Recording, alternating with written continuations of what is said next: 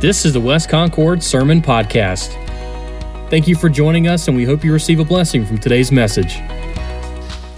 And we're going to continue this morning to talk about the church. And as I said last week, I'm going to ask you to do this again this week. I'm going to ask you to take everything that you've heard and learned about the church and throw it away. Set it aside. Things that have collected up over the years. Thoughts, ideas, traditions, philosophies. Because we're going to do everything we can to center and focus on Scripture this morning. We're going to go to the maker of the church, the creator of the church, the sustainer of the church, to find out what the church is supposed to be, how the church is supposed to operate, and what is the mission of the church. Now, last week we looked at how a church becomes the church, how a local church reflects and becomes the church the way Christ intended it to be. We looked at Matthew, and we saw Jesus proclaiming the concept of the church being a called out assembly based upon the foundation of Jesus Christ. He is the great rock upon which we are built. Peter, like the rest of us, are just little stones that make up the building, the edifice of the church. The reality is you and I are the church. And our job, our role is to bring glory and honor to God as we go out with the good news of redemption and salvation in heaven through Jesus Christ, our Lord and our King. So we're going to continue these next few weeks looking at the church. And so what I want you to know is if you're a believer in Jesus Christ, despite whether you've joined West Concord Baptist Church or not, you are a church member. You may or may not be a member of this body specifically. You need to be. If you're not, we'd love you to be. But if not, you're a member of the body of Christ. And oftentimes people struggle with becoming a church member at different places because after all, churches are, we saw last week, they're made up of people. And people are difficult. You know, the Bible talks about God's people as His flock of sheep. Have you ever been around sheep? I want to know what sheep were like one time. So I remember seeing sheep, and I remember asking somebody, what are they like? And I remember the first word out of the man's mouth was, they're stupid. I thought, that's complimentary. Thank you, Lord. And he says, and they stink. And so why again does God call us sheep? Notice God didn't call us a flock of eagles. God didn't call us a flock of sharks. He didn't call us a flock of lions and tigers. No, we're sheep. We're sheep. And the idea that we're not altogether bright sometimes, and we often sometimes reek a little bit, kind of gives us a little bit of a pause, but at the same time, the fact that God loved us, and not only are we called sheep, but we're also called a pearl of great price. Such a great price that He would give His life, He would spend His life on the behalf of us who are sheep and call us unto Himself. And we have become the church. Again, the church is not this edifice that we're sitting in. The church is you. If you want to know what the church looks like, look in a mirror. You are the church. But people struggle oftentimes looking for the church that they want to be a member of. And so they're looking for the perfect church. And so I'm happy to welcome you this morning to the perfect church. Welcome. Why are you laughing? Why are you laughing? Well, here's the truth. This is not the perfect church. You're saying, where is that? Well, if you're looking for the perfect church, you're going to be like that proverbial lady sitting on a park bench waiting for the perfect man to come by. Okay, if you're waiting for the perfect church, it's like waiting for the perfect man or the perfect woman. It ain't happening. Okay, it's not happening. Don't look for it. And let me, just in case you might hold some sort of illusion, this is not it. Okay, for one thing, this is not a perfect pastor. For another thing, you're not a perfect congregation. Why? Because we're people. We're humans. And as humans, we're not real bright and we reek sometimes. We make mistakes. We are sheep.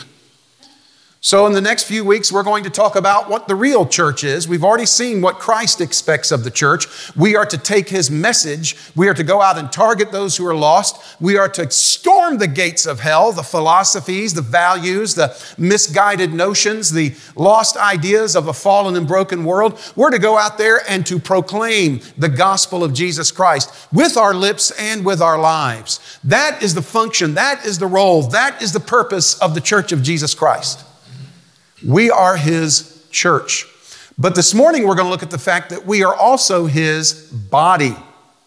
We are the body of Christ because just 40 days after Jesus was crucified and raised, he ascended bodily into heaven.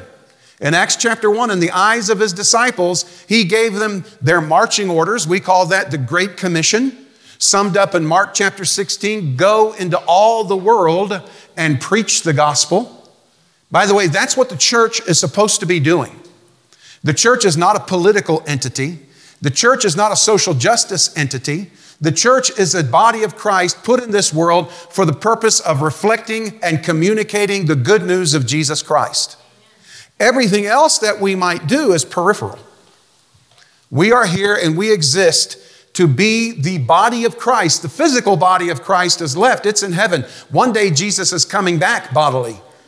But understand this, you and I are his hands, his feet, his ears, his eyes, and his mouth. And we're going to look at that in just a moment. But you are, and I am, the body of Jesus Christ. Tom Rainer, who has at one time worked in the Sunday school board, as we used to call it, Lifeway in the Southern Baptist Convention, he has written a wonderful book called I Am a Church Member. Much of this sermon series is based on portions of that book. But the main part of it is scripture, of course. But we're going to be quoting a lot from his book. And this is what he says about being the body of Christ. And churches, we aren't perfect.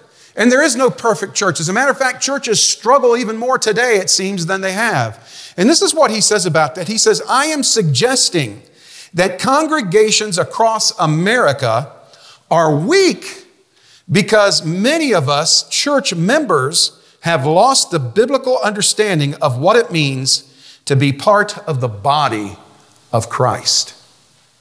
Now, he's very bold in what he says. He's talking about the weakness of the church in America. And I would say, yes, the church in America is struggling for many reasons. One of the reasons, we've been hit by COVID. We're trying to come up from that. But even before COVID was a thing, even before 2020, the Church of Jesus Christ in America was struggling and floundering because we have forgotten who we are. And we've tried to do other things. We've tried to make the world a better place. We've tried, and that's not a bad thing, don't get me wrong. But we focused on issues that we probably should have put in the periphery. And we've tried to, in order to get along, and therefore we've watered down the message. And also we've taken church and we've treated corporate worship and corporate involvement, specifically the Sunday morning worship appointment and the marching orders we get from the Word on Sunday morning, we treat that more like a sideline than it should be our main thing. See, understand this, Christians, you are the body of Christ. Your place on Sunday morning is to be gathered in His name in this place or other Bible-believing teaching churches. Sunday is not an option. There is no ball game that's too important that you shouldn't be in church worshiping Almighty God. Amen. And if you go on vacation, bless God, find a church or worshiping gathered believers there to spend time with on vacation. You and I are to be the church all the time. And the problem is we've forgotten that. We've turned the Church of Jesus Christ into a religious club or a religious museum. We become the Christian country club where we pay our dues and we expect our pastors to perform and our youth pastor and our senior adult pastor and our deacons to check on us and everybody to take care of us. And this is how I want church and this is the music I like and this is where I want to. And we've made it into all about us and not about Christ. And so we are the body of Christ, however. We are His representatives on this earth, filled and inhabited with God's Spirit, purposed with the task of going out and taking the gospel. And so as we open the Word this morning, we're going to look at the church as the body of Christ and how the church should function. How the church should function. So this morning, as we look at that, we're going to ask ourselves, or we're going to actually see how we should be a functioning church member. If you're a member of the Church of Jesus Christ generally, and if you're a member of West Concord Baptist Church specifically, and you are not involved in a functional area of ministry, you need to listen up and make a change. And by the way, let me say this. For years here at West Concord, we've had the inactive church roster, inactive members. And again, after reviewing the information leading up to this passage, I'm about to believe there is no such thing there should not be such thing as an inactive church member. You're either involved or you're not. And if you're not, why do we keep you on the roll? Maybe because of physical infirmity, maybe because of college. I understand that, business. But listen, if you're a church member, if you're a member of the body of Christ, and bless God, you had better be functioning somewhere, somehow. There's no more time for anybody to sit back. There never has been, by the way. But even now, with all that's going on in our world, we haven't got time for people to sit back on the back pew, fold their arms, and criticize everybody else doing everything else. It is time that we as the body of Christ function as the body of Christ. So we're going to open the scriptures. If you have your Bible, go to 1 Corinthians chapter 12. 1 Corinthians chapter 12. Now, the Corinthian church was a very interesting church, the church at Corinth. This city was the Las Vegas of its day. As a matter of fact, today, one of the nicknames for Las Vegas is Sin City. You know, everything that goes on in Vegas stays in Vegas. And that kind of thing. Well, in Paul's day, Corinth was that city. Corinth was the city where everything and anything could happen, and it was a mess. And Paul and his companions took the gospel, shared Christ, they got people saved there, and they began a church. They began a local assembly of called out believers. And because the gospel is the word of God, that church began to thrive, it began to grow, people were getting saved. But what was the problem was that the culture continued to bleed into the church, and the church was a mess. Okay, there was all kinds of junk still going on in the church. There were reports of incest, sexual immorality. There were reports of little factions and little groups. There were little political issues going on. There were racial issues going on. All kinds of junk going on in the church. It was a mess, which necessitated God to lead Paul to write 1st and 2nd Corinthians, so that he might properly instruct the church on how it should conduct itself, on how it should see itself. And so we today have that as well. Now, I'm not saying West Concord is a mess, but again, we are not the perfect church. And I want you, by the way, to forget about every other church in Cabarrus County. I want you to forget about the church down the street from us. I want you to forget about the big church on TV that Grandma watches every Sunday morning. I want you to forget about that. For the sake of our discussion, you are the church of Jesus Christ as well as I am. So we're going to talk about the body of Christ because we are technically his hands and feet, and we are members of his body. Those of you who've been through the new members class, this is going to be a little review. But when you think of church membership, you're not a member of a club. You don't get a green jacket, a decoder ring, and a secret password. Okay, I'm a church member. Here's all my perks. All my pluses. Here's all my entitlements. Entitlement and church are two words that should not go together. Okay? Church is not a club. I'm a pastor of a church. I'm not a club president. Okay? I'm a pastor of a church. And so therefore you are the church, I am part of the church, and we are the body of Christ. And as a body, when we think of membership, don't think of my place in the club. Think of the fact that you as a member are actually a body part. See, that's what we talk about when we talk about church membership. That's what we're going to see this morning. I want you to get this in your mind. You know, if you're watching the news and you see a tragic car accident or something like that, somebody becomes dismembered. Okay, they might lose a hand or an arm or a leg. They become dismembered. They lose one of the members of their body. We talk about body parts, extremities as being members. That's what Paul is talking about. That's what the New Testament is talking about when it talks about church membership. You are literally, and I am literally, a body part in the body of Christ. And listen, if part of your body ceases to function properly, you've got some issues. You've got some problems. You know, you can't do things. I remember years ago, just before Andy was born, I was in an accident, broke my right hand. That's my writing hand. I couldn't write with this hand. I couldn't button my shirt hardly. I couldn't tie a tie back in the day when we wore those. I had a hard time with things. My son is here today. He broke his leg.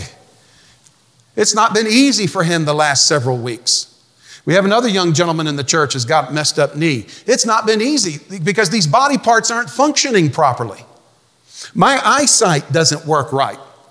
We were looking at this earlier. I think it was Jeff Varney's Bible. His Bible print is so small that an ant could have a hard time reading it, okay? And I said, that's why I use an iPad. I'm not trying to be hip and techie. It just makes the print bigger for this blind preacher. Part of my body doesn't work properly. Ever since cancer treatment, I'm still struggling with some things. See, you got to understand, when your body doesn't function right, even an insignificant part of your body, the entire body suffers. So keep that in mind. You're not a member of a club with a jacket, a ring, and perks. You're a part of Jesus' body on this earth. So let's look at the form of the body of Christ, because Paul was trying to get the Corinthian people to see this so that they might function correctly. So we're going to go to chapter 12, and we're going to jump down to verse 12 in chapter 12. And as we do that, it says this. Paul's saying, for as the body is one and has many members, and think body parts, but all the members of that one body, being many, are one body, so also is Christ. It's not meaning to be a tongue twister. He's saying basically we are a body made up of many parts. He says, for by one Spirit we were all baptized or placed into one body, whether Jews or Greek, whether slave or free, and have all been made to drink into one Spirit. For in fact, the body is not one member, but many. So the form of the body of Christ is much like the form of your own body. You have many body parts, okay? I forget if Jenna were close, I'd ask her how many bones. I'd put her on the spot. How many bones do we have? 200 or 300 bones in the body. Just a hand alone is filled with all sorts of bones. You know, it's just all kinds of parts working together. We're a mixture of nerve endings and muscles and organs that must work, from the smallest and insignificant to the brain and the heart that pumps our blood. We have eyes, we have hands with fingers and phalanges. We have feet with toes. We have joints. We have sinew. We have blood. We have red corpuscles, white corpuscles. We are made up of many parts. There's a tremendous diversity in the human body, yet we are one body. We are one body. So the body of Christ, first of all, is diverse, but is a unified diversity. Even in this group this morning, we have men and women, boys and girls. We have young and old and middle-aged. We have some who are affluent, some who are less so. We have different social persuasions, political persuasions. We have different ethnic backgrounds, although as we have gone through the past, we've had Hispanic, we've had African Americans. The church is made up of everyone and everything, and the church is diverse. We have different talents in the church. We have some people who are mechanically inclined, electrically inclined, some people who work with wood and can make things. We have some people who like to cook and create wonderful tasting dishes. We have some people who are college educated, high school educated, still in the first grade, still in elementary school. We have different hair color, eye color. We have different abilities and gifts from the Spirit. We are a collection of diverse and unique people. Yet the thing about it is we are unified into one body, and that body is the body of Jesus Christ. And what unifies us is our faith in Christ and also our mission in Christ. And that is to go into all the world and preach the gospel. Not only that, but we are also we're a unified diversity, but we're a diverse unity. Earlier in this passage, Paul told the Corinthian people about the various spiritual gifts and giftedness that God had provided the called out church. And all of us, if you're here and you know Jesus Christ as your Savior, listen to me, you have spiritual gifts or a gift. You have certain talents and abilities that not only do you possess naturally, but also that God has given you spiritually. And God means for us to use those things for His purpose. In other words, there are things that I can do that you cannot do. Conversely, there are things that you can do that I cannot do. And in the church, we have people who are gifted teachers, people who are gifted musicians, people who are gifted at taking care of the physical plant, people who are gifted at compassion, going to others and giving. We have so many gifts, and as we go through this, we're going to talk about those in a few weeks. But we are, like your body, a collection of diverse material, but yet we function as one. We function as one. And when any part of our body suffers, it causes lag and difficulty in the rest of the body. Just as my son, Andy, who has broken his leg, just when I broke my hand, just as some of you have trouble hearing, trouble seeing, some of you suffer with other things. We got all kinds of people dealing with stuff. And here's a little secret. When you get older, it gets worse. By the way, when you get older, all those little body parts remind you that they're there and that they're tired, okay? So when one of those body parts malfunctions, it can cause your whole body to suffer. Or imagine this, if you get up one morning and you get out of your bed and your left leg decides, I'm not into this today. You know, I don't want to go out. I don't want to go to work. I don't want to go to school. And your left leg just decides it doesn't want to work today. And so you have to drag that rascal around with you everywhere you go. I know Andy's experiencing that now with his right leg. Let me tell you something. It'll ruin your whole day. Now, his leg is broken, but imagine if your leg just said, I don't want to do anything. That goes on in the church. Sometimes Christian people are broken and struggling because of sin, because of struggle, because of trouble. But there are times too when church members of the body of Jesus Christ, just decide they ain't going to do it anymore. They're going to go play ball. They're going to go to the beach. They're going to just sit in the church and stare. And what happens is the church becomes looking like this, and they're dragging. And see, the most important part of our body is the head, and that head is Jesus. And that's where all of our body gets its orders from, is the head. And then the head tells that leg, you need to take a step, and the leg says, no. You can imagine that in your body, imagine that in the body of Christ. So here's the thing, if you're a believer, you are a member of the body of Christ. And as a member of the body of Christ, you must be a functioning member of the body of Christ. There's no room for inactive members. There's no such thing as an inactive member. All an inactive member is a drag on the body of Christ. And that's what it is. So that is the form of the body. Well, let's look at the fitting of the body. How does all this come together? We'll go down to verse 20 with me.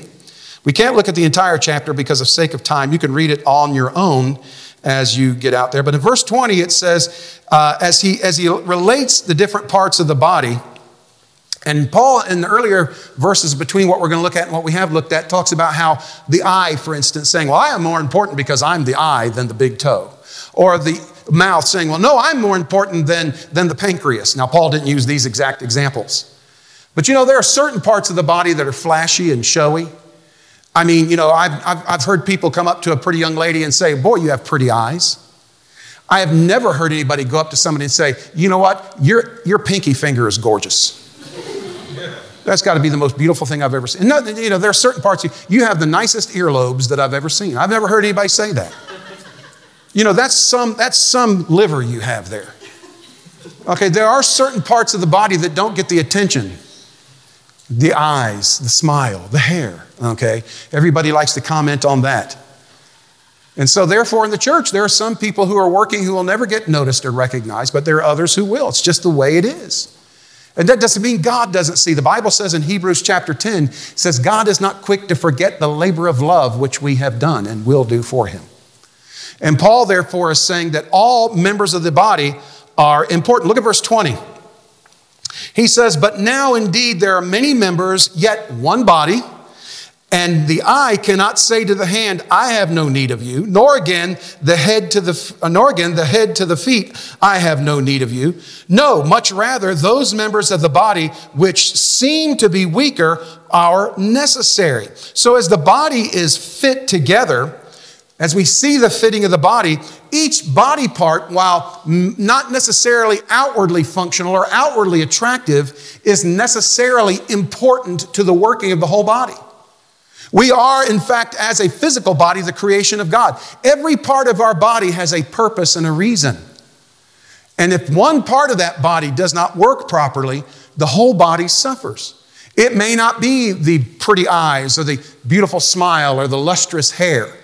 It may be something that no one ever sees or hears about, but all of a sudden it malfunctions and you're in trouble. Every part of the body is equally important. Every member of the Church of Jesus Christ is of equal importance and import. We all have been given the mission call. We all have been given a purpose. We are created, as we saw in our Sunday school lesson this morning, in the wonderful image of Almighty God. And as we are created in that image then becomes fulfilled as we yield to Christ, trust Him as our Savior, and walk with Him. We then begin to literally and truthfully, as best as humanly possible, fulfill that image. And in fact, if you are not, as a believer and as a member of Christ's church, living for Him, focusing on Him, then you have a spiritual pathology. We are equally important, and understand this, we are equally impactful. We are equally impactful. Every member of the body has an equal impact, an equal opportunity to reach the world for Christ. You know, when we think of great evangelists, we think of Billy Graham, and we think of D.L. Moody, and we think of the Apostle Paul. But you know what? Who were equally impactful and equally important were the people that led them to Christ. I think of D.L. Moody especially. He's one of my heroes as I read history. D.L. Moody was a phenomenal pastor and preacher and teacher, and he led Christian crusades all through Europe and the United States. Literally tens of thousands came to know Christ through D.L. Moody. And you know what? D.L. Moody was just a young man selling shoes in some back room until his Sunday school teacher, a man by the name of Mr. Kimball, came to share the gospel with him. Moody was going to this church. He was just a young guy, just a young man, barely out of his teens. And he was coming to this church, and his Sunday school teacher, Mr. Kimball, wasn't sure whether Moody knew Christ. And so he went to his shoe store, and Moody was in the back stocking shelves. And Moody was kind of a shy person, I read. And as Mr. Kimball went, he sat down with him, and he shared the gospel. He took time with him. And then and there, Moody came to know Jesus Christ as his personal Savior through the working of this Sunday school teacher. Listen, Sunday school teachers, you are vitally impactful. Children's church workers, you are vitally impactful.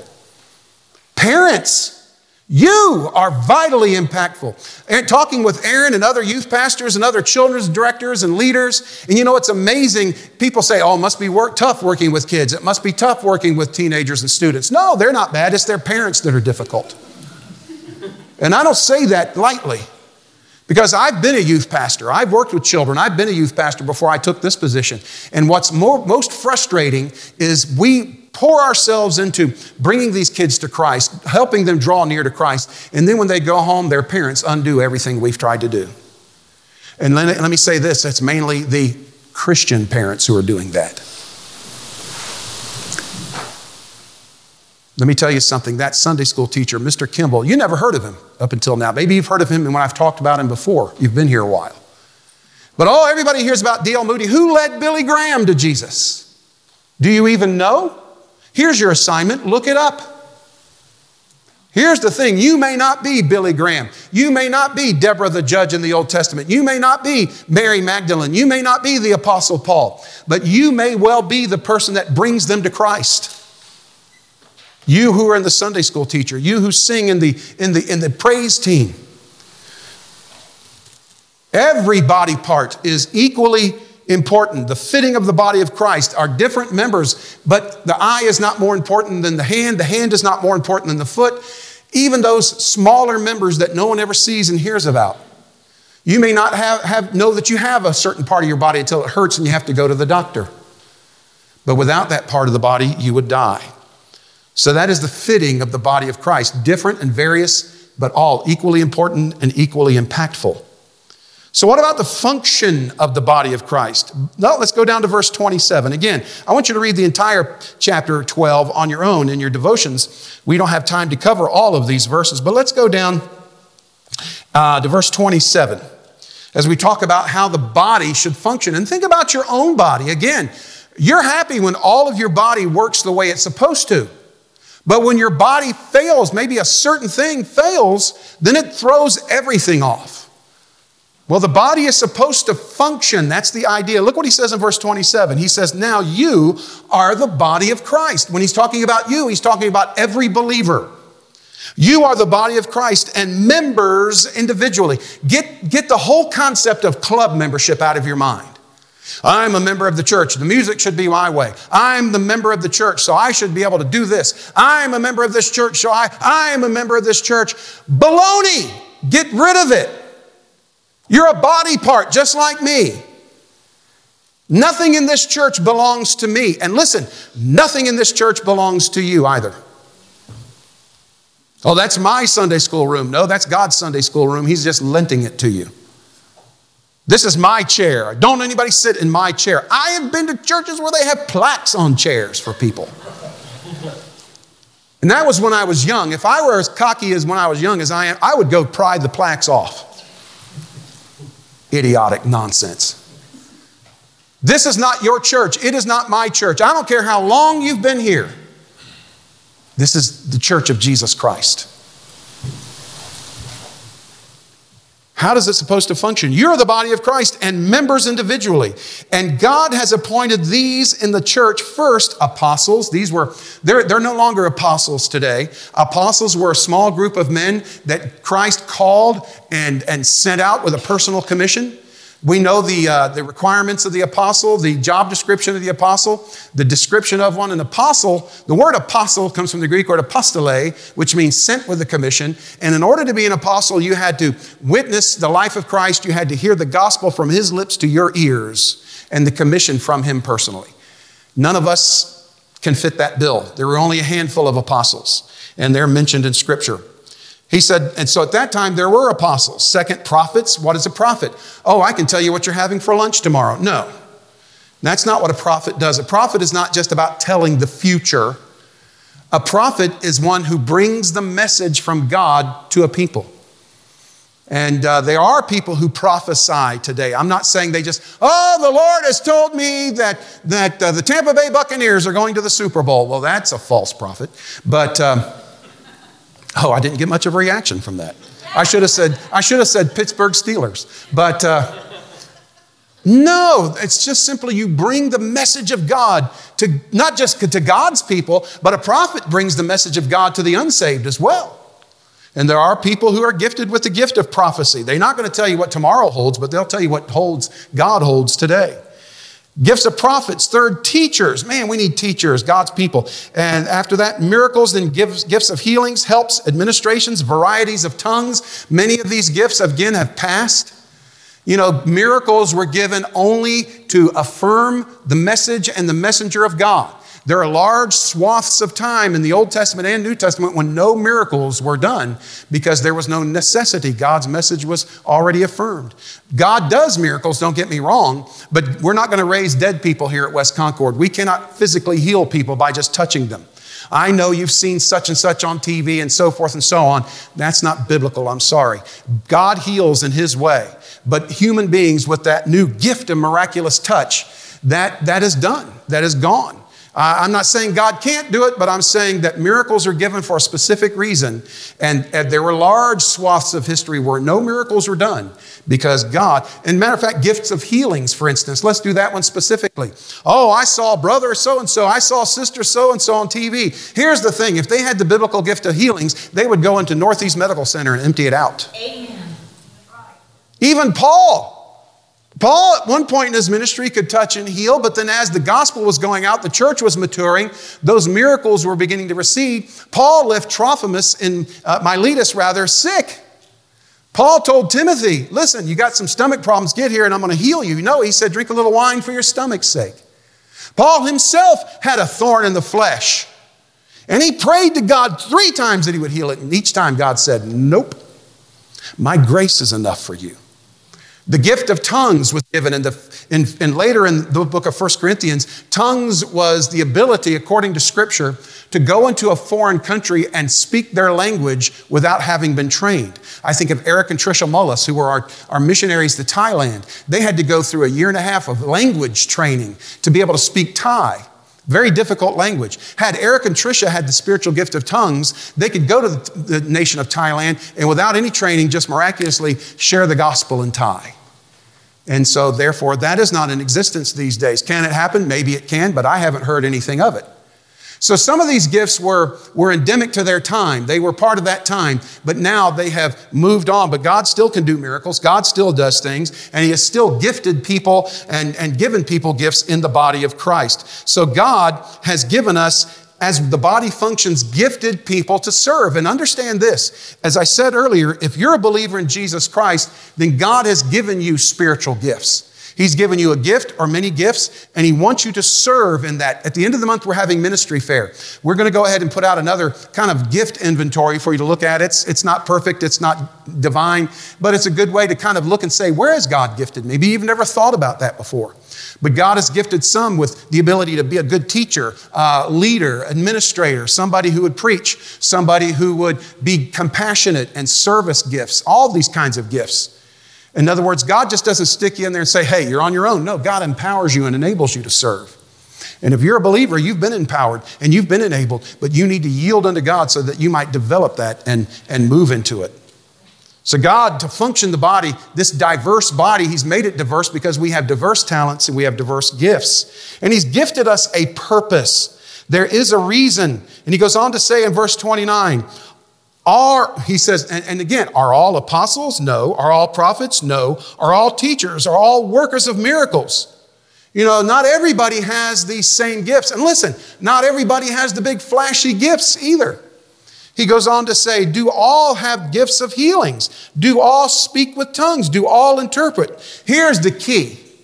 Not all of us are going to be able to get up and preach a sermon or teach a Sunday school class or sing in the choir. We need people in the background serving too, and they're just as important and just as impactful.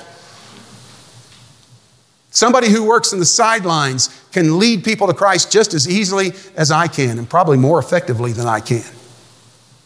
We all have an important role. We all are an important and impactful part of the body. In order for the body to function, He's given us gifts, but He's also gifted us a purpose. And that purpose is to go into all the world and preach the gospel. But as you seek those gifts, look at this little sideline, because He's given us a purpose, and that purpose requires something. Look at verse 31. He says, we all have different gifts, but earnestly desire the best gifts. And yet I show you a more excellent way.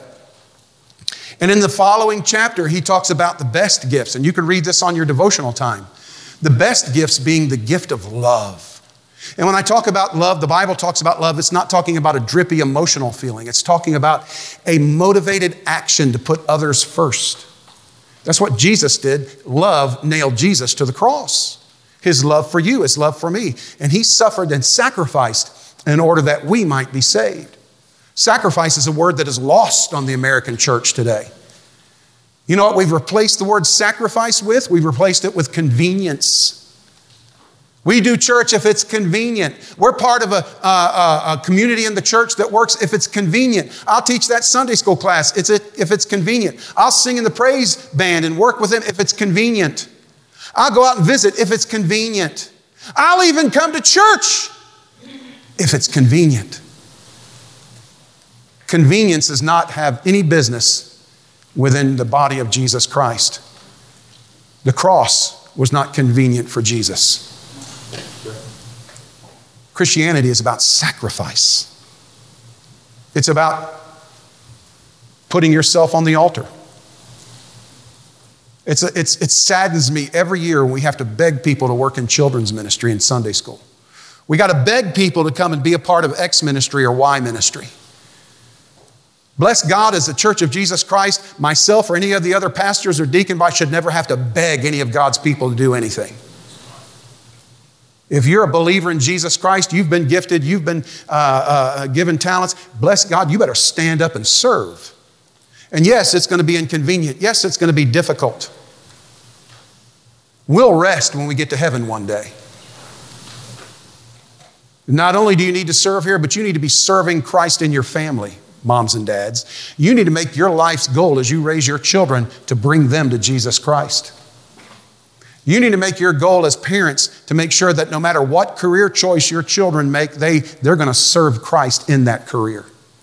As they choose a spouse, they're going to choose a young man or a young woman that loves Jesus more than them. And young people, as you choose to branch out in life, whatever career you choose to do, doctor, lawyer, Indian chief, whatever it is you're going to do, you better do it to the glory of Almighty God. Not everybody's fit for the vocational ministry. Not everybody should go into that. We need Christian doctors. We need Christian lawyers. We need Christian car salesmen. We need Christian bakers. We need Christian this and that, you name it. But he says, seek the gift of love because that is what will motivate you and I to do those things. In chapter 13 is the chapter on godly love. And then later in chapter 14, he adds faith and hope to that list of the greatest gifts. The gift of love. The gift of hope. Hope is confident anticipation. You know heaven's coming and you're so excited about it that you want to bring everybody with you that you can. And faith, that trusting in God when everything else fails. That's the function of a church, and that is the function of a church member. So the body of Christ, that's you and me. The form of the body of Christ, we're diverse, but we're unified. And we're unified as a diversity with one body and many members. We're fit together as different body parts are fit together. All equally important and all equally impactful.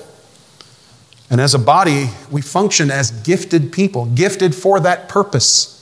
And we have a gifted purpose, and that purpose is to go out and preach the gospel and glorify Christ. So let me leave you with a couple of things here. Again, back to Thom Rainer. He says this about the function of the body of Christ. He says, so if we approach church membership from the perspective of entitlement, I should get this because I'm a church member, we have it upside down. You always ask first what you can do for your church.